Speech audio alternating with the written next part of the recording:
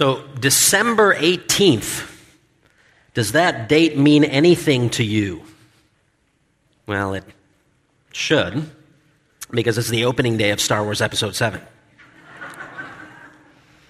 I was at Gordon Conwell Theological Seminary a few weeks ago. I'm taking some classes there, and I was walking by a young lady, and she had a Star Wars t-shirt on.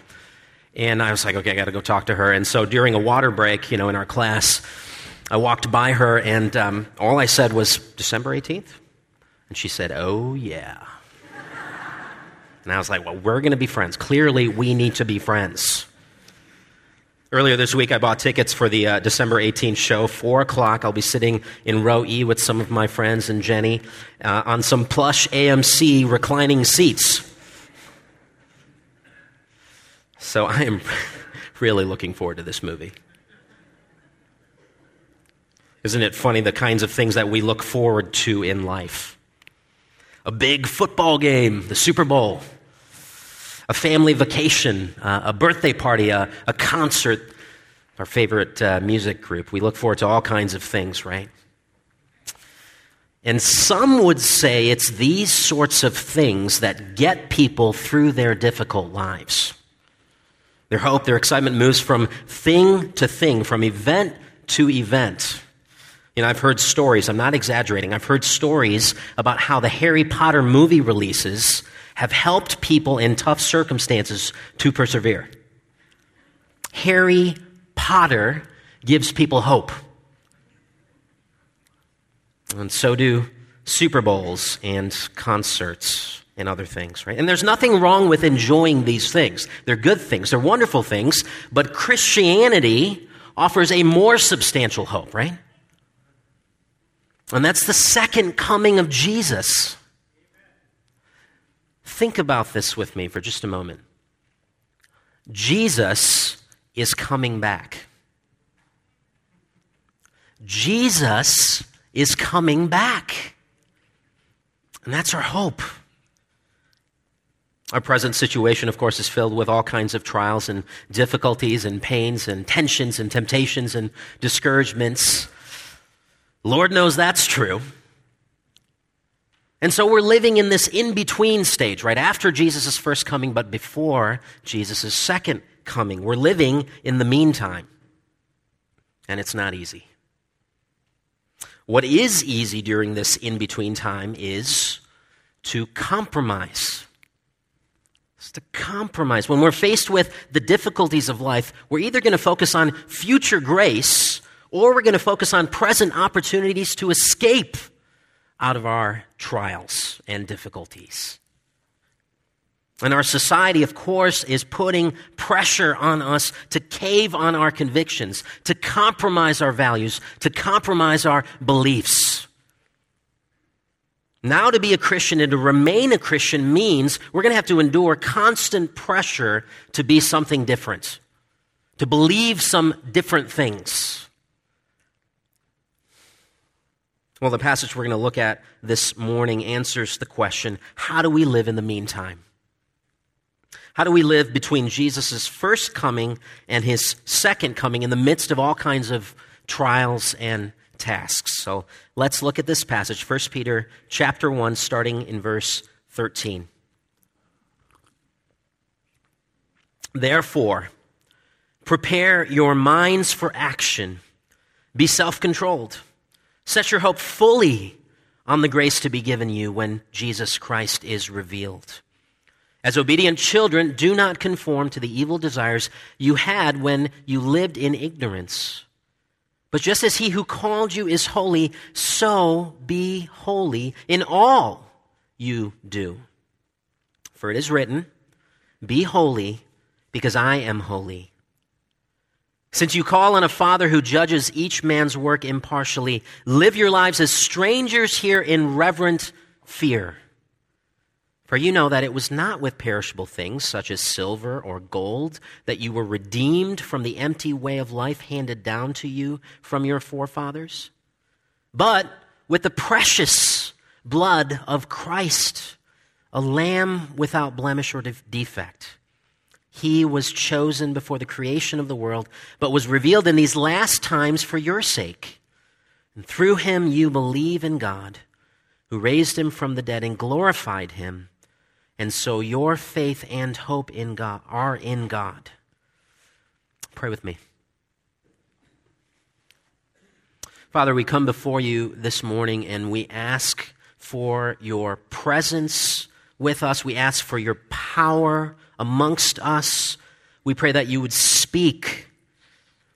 We long to hear from you this morning. We need to hear from you. So would you speak? Would you help us to understand the words of this passage? Would you help us to apply it to our lives? We pray this all in Jesus' name. Amen. So the first word of this passage, you'll notice it's therefore. And of course it tells us something, right? It's a bridge between the previous section and our passage this morning. And we've spent 3 weeks looking at verses 3 through 12 of chapter 1.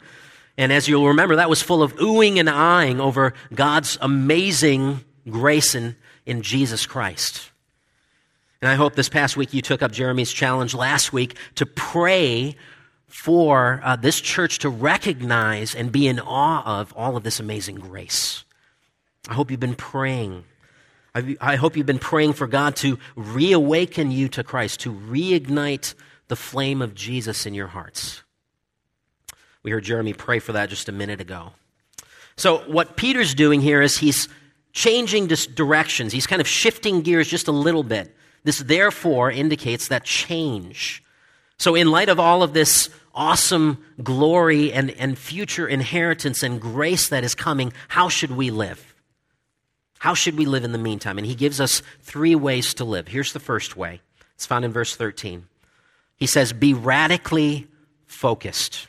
Be radically focused. Now, there's 3 commands in this verse. You'll notice that. But in the original language, they kind of flow together. And what he's trying to say is be radically focused, in particular, on future grace. Notice he says, first, prepare your minds for action. Prepare your minds for action. Literally, gird up the loins of your mind.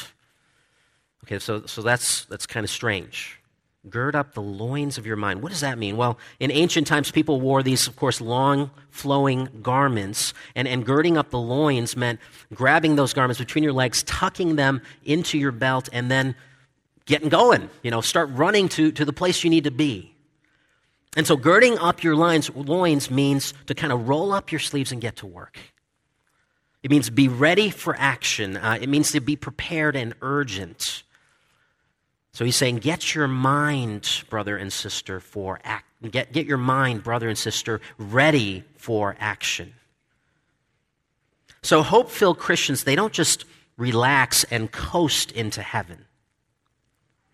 Jesus is coming back, so I can just relax and sit back and everything's going to be taken care of.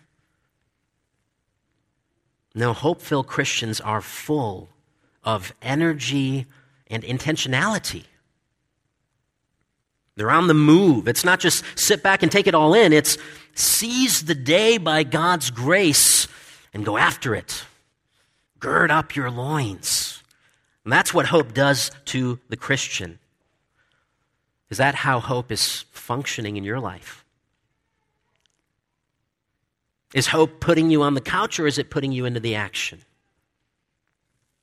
Christian hope ought to put us into the action, or put another way, if we really believe Jesus was coming back, if we truly believed in all this inheritance that's awaiting us, we're going to be on the move for Jesus. We're going to have a singular, radical focus. The kind of focus that would clarify and reconfigure our priorities. And this is because in Christ, hoping in Christ frees us up from being overly concerned and preoccupied, right? Because our future is secure. And so we can focus on what God wants us to focus on when we hope in Christ. Now, Peter also says here, be self-controlled. You notice that's kind of the second command he says in verse 13, or more literally, be sober-minded. Think about drunk people with me. Maybe you've seen drunk people in your life. They are in a stupor. They're delusional. They're disconnected from reality, right? And there's lots of spiritually drunk people walking around. There's lots of spiritually drunk Christians walking around. spiritually lethargic and drowsy, intoxicated by the world's allurements. And so what Peter's doing here is he's throwing some water on us. He's saying, wake up, get sober. There's a way of living that becomes dull to the reality of God, that is anesthetized to the attractions of the world, or by the attractions of the world. And when people are lulled into such a drowsiness, they forget their hope. And they concentrate only on earthly things.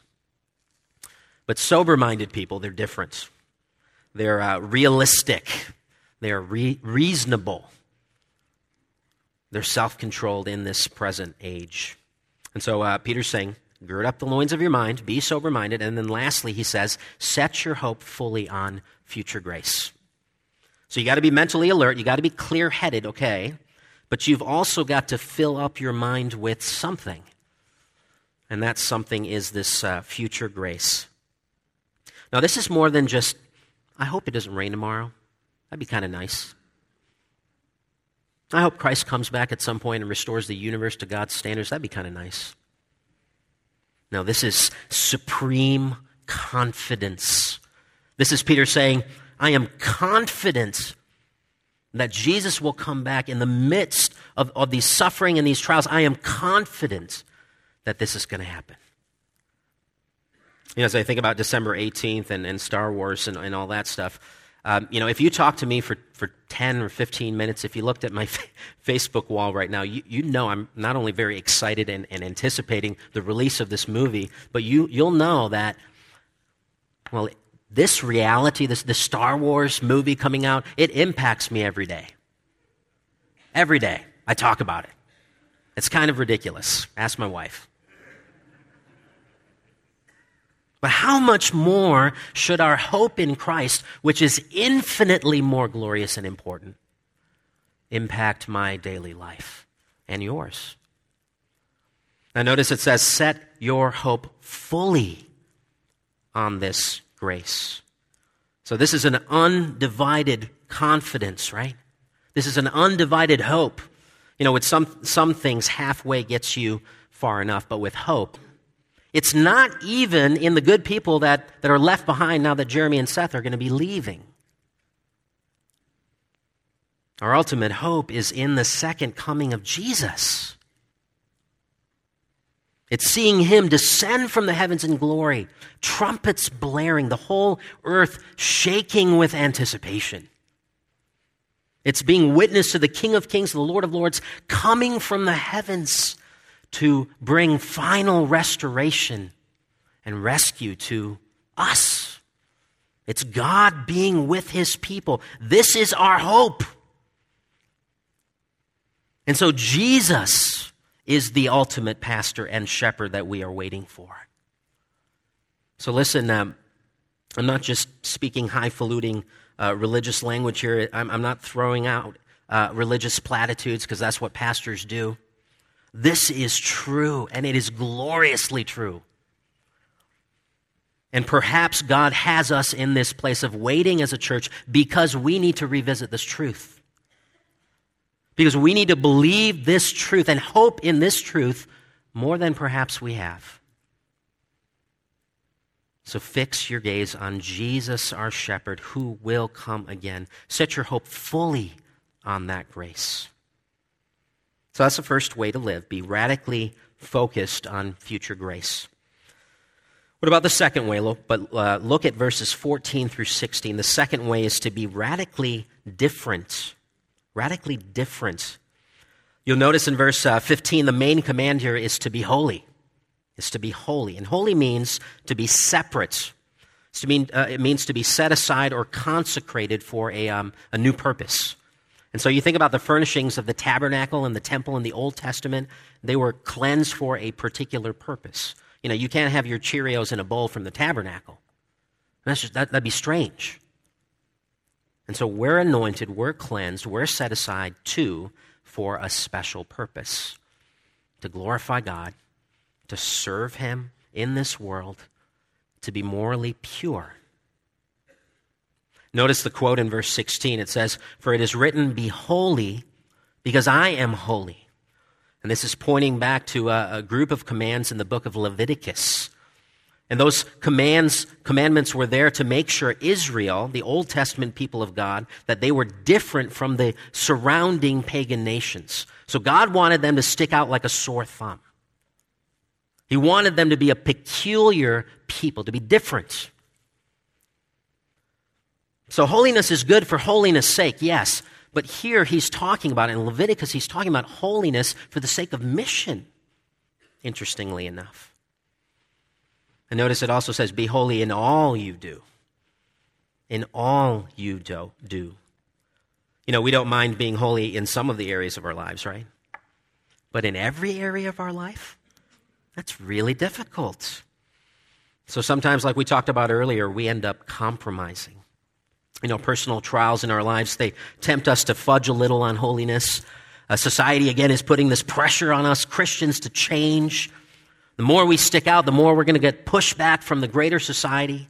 The more we're going to become the minority in our culture. The more our voice is going to be shut out. And these are our fears, right? Well, the Lord's word to us this morning is crystal clear. Be holy. Be different in every way.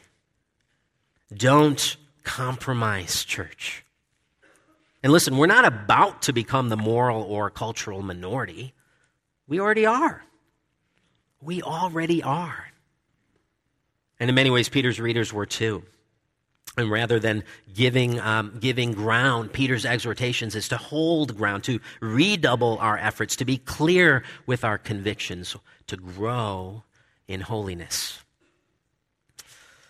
Yeah, notice the dynamic in verses 14 and 15. And it's interesting. Peter says, don't conform to our old selves, right? We still struggle with these evil desires in our hearts. We're tempted to go back to the former days of ignorance. This reminds me of The Office. You've watched the show The Office? Some of you have, some of you haven't. It's about this guy named Michael Scott. He's the fairly inept but interesting manager of a mid-sized paper company in Scranton, Pennsylvania. And, he's the kind of character you kind of like, and you're certainly rooting for him, but he is inept. You know, he's pretty annoying. There's a guy named Todd Packer. It's one of his buddies from the past who comes in every 10 episodes or so, and he is horrible. He's a terrible influence on Michael Scott. Terrible influence. And so you're watching your favorite character slip up just a little, or maybe a lot, but you're rooting for him to overcome. You're rooting for Michael Scott to overcome. Well, that's kind of like our past too. They come back to haunt us. They come back to tempt us to slip up just a little bit, or maybe a lot. But God here is calling us back to not conform to those old ways, to not conform to our old self. Do you see what Peter is asking us to conform to? Do you see that? In verse 15 and 16. He says, don't conform to your old self, but conform to God, our Heavenly Father. Don't have the character of our old self. Don't have the character of the world, but have the character of God, our Heavenly Father. I want to take just a few moments to point out something in this passage that, as I started to meditate through this section this past week, it kind of blew me away. What's behind this commandment to be holy is the wonderful gift of spiritual adoption. Now, where am I getting that from? Look at verse 14. As obedient, and here's the word, children. As children, be holy. So what motivates our pursuit of holiness? Is it simply duty? Is it simply to earn God's favors, to make sure God likes us better? No, what motivates our pursuit of holiness is, according to Peter, our spiritual adoption. We're children. We're children of God. God has given us this new life. He has made us His children. And so He looks at us as beloved children and He says, now live like my children. Kids, they want to please their parents. But here's the remarkable piece about this section. Yes, God has adopted us as sons and daughter. We are legally adopted. The papers have been signed. But he has also given us his nature. In 2 Peter, same writer, next book, one over from here, Peter says that we, Christians, participate in the divine nature. And that's why Peter says here in our passage to be holy as our Father is holy. He's saying be like your dad. Be like your heavenly Father. Now think about human adoption. In human adoption, you take certain risks. There's interesting tensions as the kids get older and they start to ask questions. And they certainly don't participate, though, in our natures, right? Even though they're legally our children. But with God, it's different. There are no tensions, there are no risks. We're God's children not only legally, but over time in our natures. We have the divine nature in us because of Jesus. It doesn't mean that we're God, or we can become gods, but it means that we can become like God our Father. It's like asking my son Sam to be like me. Now, I know most of you think that Sam looks a lot like Jenny, and praise God for that. But, he's my boy, and I'm his father, and of course I'm a dude, so he's going to, over time, naturally, probably, be like me. He's got my genes. And if we're united to Jesus in faith, that's what happens when you become a Christian. You're united to Christ. Well, then we've got some of Jesus' genes, so to speak, in us. As Jesus lives in us. And so there's the good news of being adopted into God's family. The papers are signed. We are legally his. We are one of his children. We're safe. We're secure. We've got this inheritance. But there's more good news. We can actually resemble our Heavenly Father. We can look like him by looking more and more like his son, Jesus. That's some good news too. That's some hopeful news as well. God doesn't just look at Christians as forgiven but distant people, and then he slams us with these commandments to be holy and different. No, he looks at us as beloved children. Beloved children, asking us to live like spiritually revived and reawakened people. And so, yes, we are strangers in this world, but we are not strangers to God. And that's what helps us to be holy and different. That's what motivates us to be holy. Not because we can earn our salvation. Not because, we can secure more of God's favor. Not because God will bless us materially if we obey him. But because we are his children. That's amazing. It's amazing truth. And I hope you, as you pursue holiness in your life, that you will pursue that holiness as a child of God. So that's the second way we see how we live in the meantime. Here's the third way. Be radically fearful. Be radically fearful. Verse 17. Let me read this to you. Since you call on a Father who judges each man's work impartially, live your lives as strangers here in reverent fear. Now you might be thinking, I thought Christians weren't supposed to be afraid. Don't fear the world. Don't fear circumstances. Don't fear the future. Don't fear people. God's going to take care of us, and those things are absolutely 100% true. But there is one good fear, and that's fearing God. Sometimes we think that once we become Christians, God's not our judge anymore. He's just our Father. But Peter corrects us here. God is our Father, absolutely. But he's also our judge. What's important is having a right kind of fear as it relates to God. Some people have no fear of God, and that prevents them from walking with God and having a relationship with God. There's no posture of humility. There's no submission to him. There's no gratefulness and thanksgiving. There's no sense of God being higher and glorious. And that's going to destroy any kind of relationship that we may have with God. Much of the world has no fear of God, and that's why they don't relate to him. So there's that. There's no fear of God, but there's also the wrong kind of fear. that some Christians have. The wrong kind of fear paralyzes us from walking with God. We're so afraid that God's going to judge us at every moment, at every step, that we've totally forgotten his love. Have you ever worked for a boss who is constantly harping on you and you're always afraid that you're going to do something wrong? And when your boss takes a vacation, it's like the best week of your life. Well, God is not that kind of boss. He is not. So there's no fear of God. There's the wrong kind of fear of God, but then there's the right kind of fear. And that's the kind of fear Peter is talking about in verse 17. It's the kind of fear that's going to propel and energize our walk with God. It's the kind of fear that holds God as Father and God as Judge together as one. When I was in college, that's when I became a Christian. Some of you have heard this story, so you'll have to bear with me.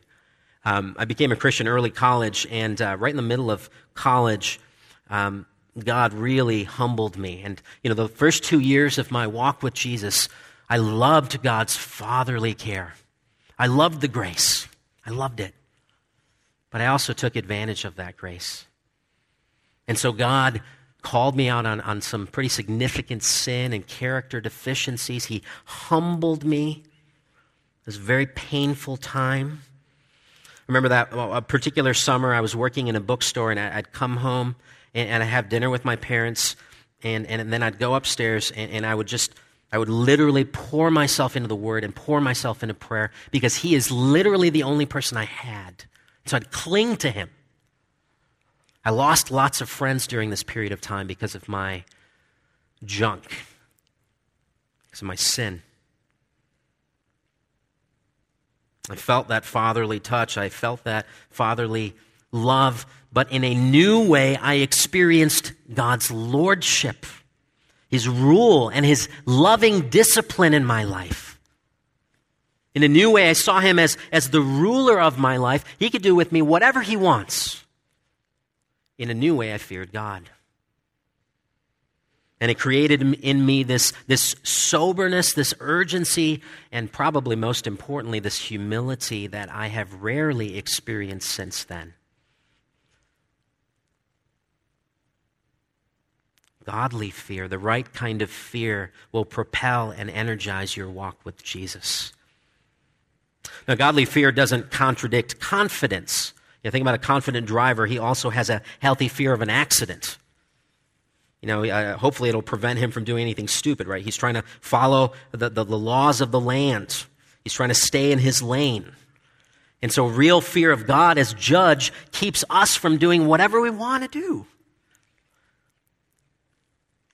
I love the ESV version, the translation of this passage. It says, "Conduct yourself with fear throughout the time of your exile."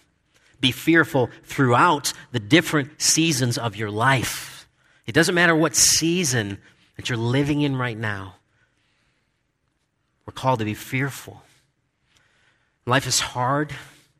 Life is incredibly difficult at times, but He's called us to fear Him and obey Him. Maybe right now you are in one of those bad seasons. Maybe you're in a bad season of marriage. Maybe you're feeling things at work are pointless or difficult. Maybe you're a young mom with kids that are totally dominating your life. Maybe your aging parents are looking to you for care. Or you're a student and you're struggling in school. These are seasons of our life. But in every season, we're called to fear Him. And the question for you in your particular season right now, will you keep fearing God? Will you keep fearing Him? When John Piper was diagnosed with prostate cancer, he wrote an article, this is probably about 10 or 15 years ago, he wrote an article called, "Don't Waste Your Cancer." Don't waste your cancer. And we can apply that broadly too, right? We can say, don't waste your early motherhood. Don't waste your difficult work situation. Don't waste your tough marriage. Don't waste whatever season of life that God has you in.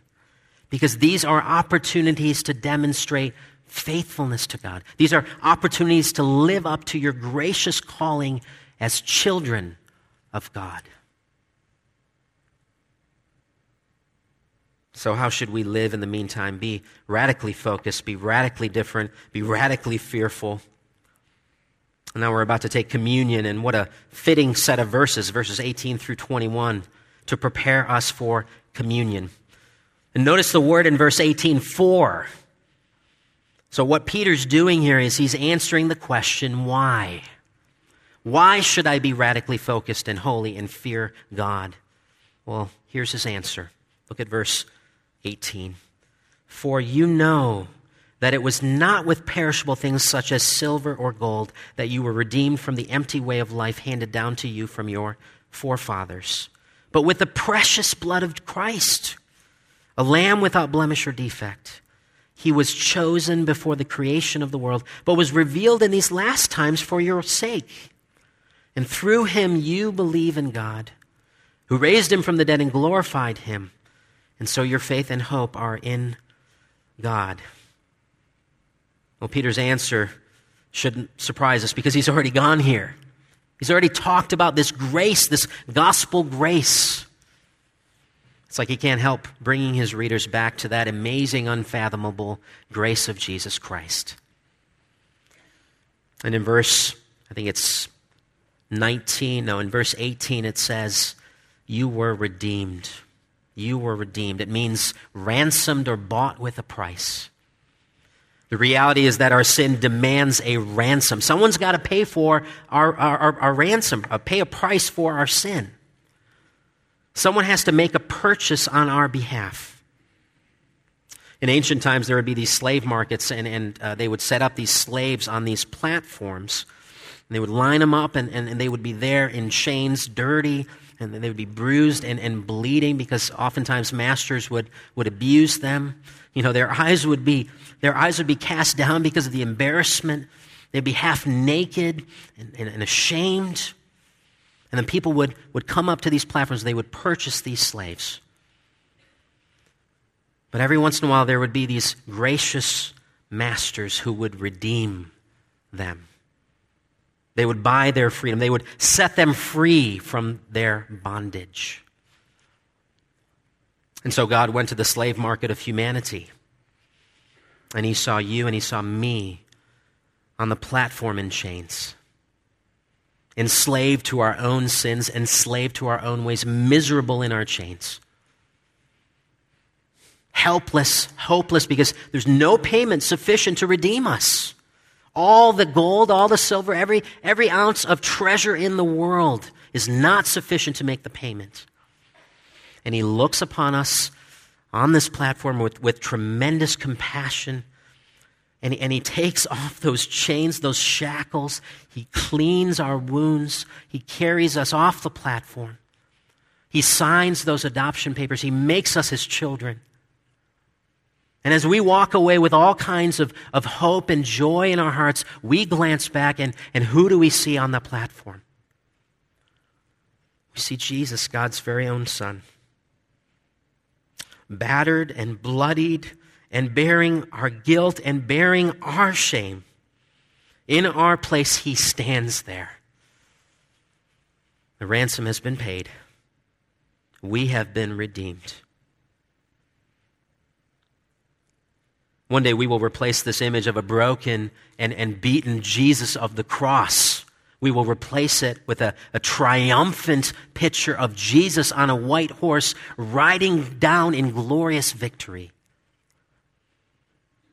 So how do we live in the meantime? 1 Peter 1:13 through 17. That's how. Let's pray.